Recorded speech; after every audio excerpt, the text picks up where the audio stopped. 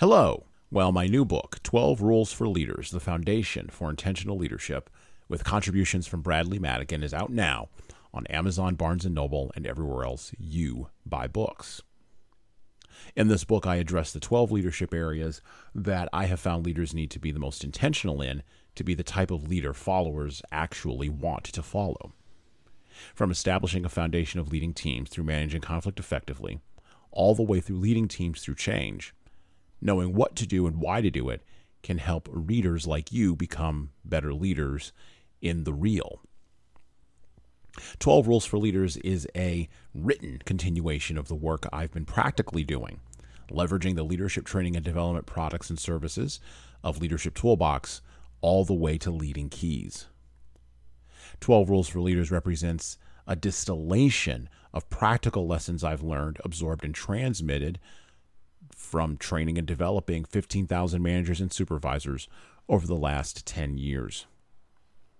Reading 12 Rules for Leaders and living it is like getting coaching from me directly without having to pay my full coaching rate.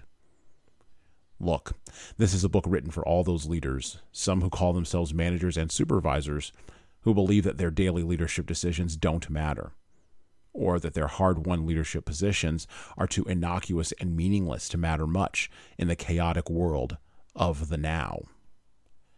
12 Rules for Leaders is the confirmation you are looking for that you are the leader for exactly the historical moment happening right now. Head on over to leadershiptoolbox.us and scroll down the homepage. Click on the Buy Now button and purchase in hardcover, paperback, and Kindle format on Amazon 12 Rules for Leaders, the foundation for intentional leadership. And that's it for me. Out. Hello, my name is Hassan Sorrells, and this is the Leadership Lessons from the Great Books podcast, Shorts. There's no co-host on Shorts. These are 6 to 8 minute observations, ideas, thoughts, or rants about the literature, philosophy, psychology, and the theology of leadership. Because listening to me talk about leadership for now 6 to 8 minutes is better than reading and trying to understand yet another business book. Leaders and followers alike in the Western world have too much.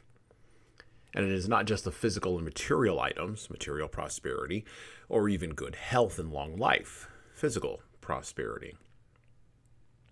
Leaders and followers have too much free time, too few physical challenges, not including health-related ones, and too much money. Those making between $32,000 and $50,000 per year are ranked by economists as being the top 1% of the wealthiest people in the world.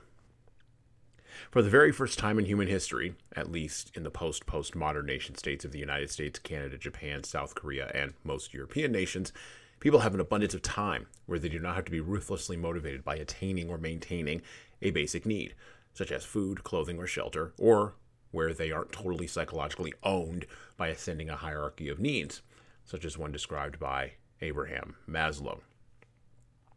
For the first time in human history, a group of people has enough abundance, comfort, physical, and psychological safety, and access to spiritual knowledge that they can choose a path with almost no external resistance, which becomes a problem. There is too much, too many choices, too many options, too many demotivators, too many dopamine-driven distractions. There was a study conducted several years ago that estimated that modern Industrial Revolution audiences formerly received 5,000 marketing messages in a week during the period of the middle of the 20th century. Now, those same people receive approximately 50,000 marketing messages a day.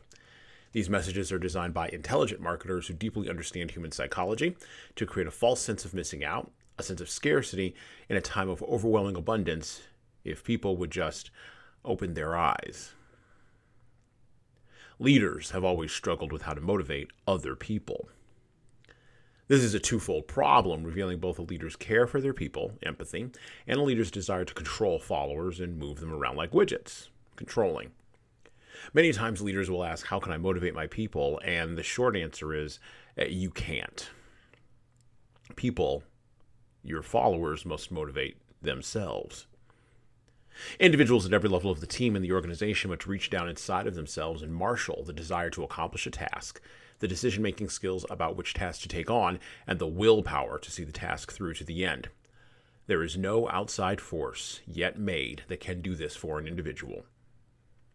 Of course, the desire, ability, will, and focus to start a business, advance in an organization, or even engage in an athletic competition exists in individuals who ultimately end up leading.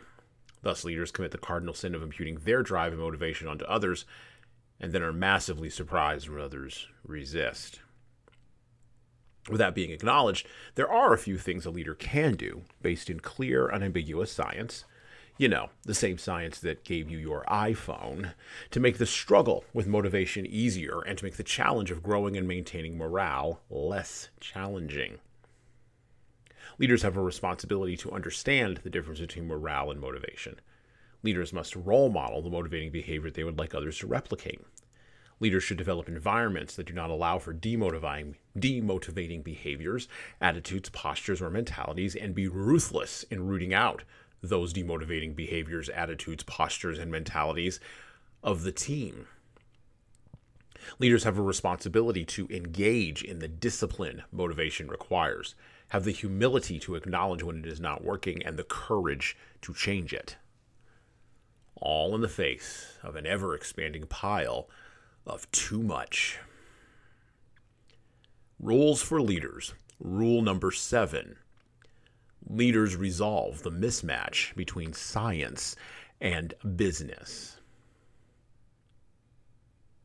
And well, that's it for me.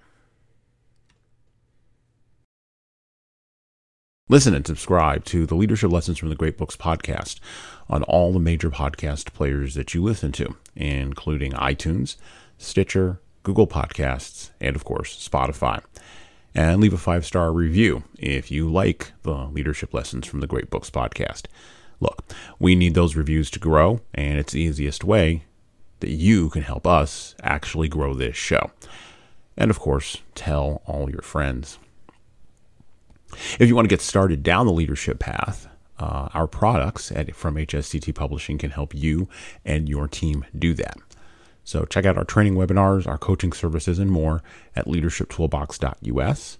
And check out our video-based subscription service at leadingkeys.com. We've got books that will help you and your team grow.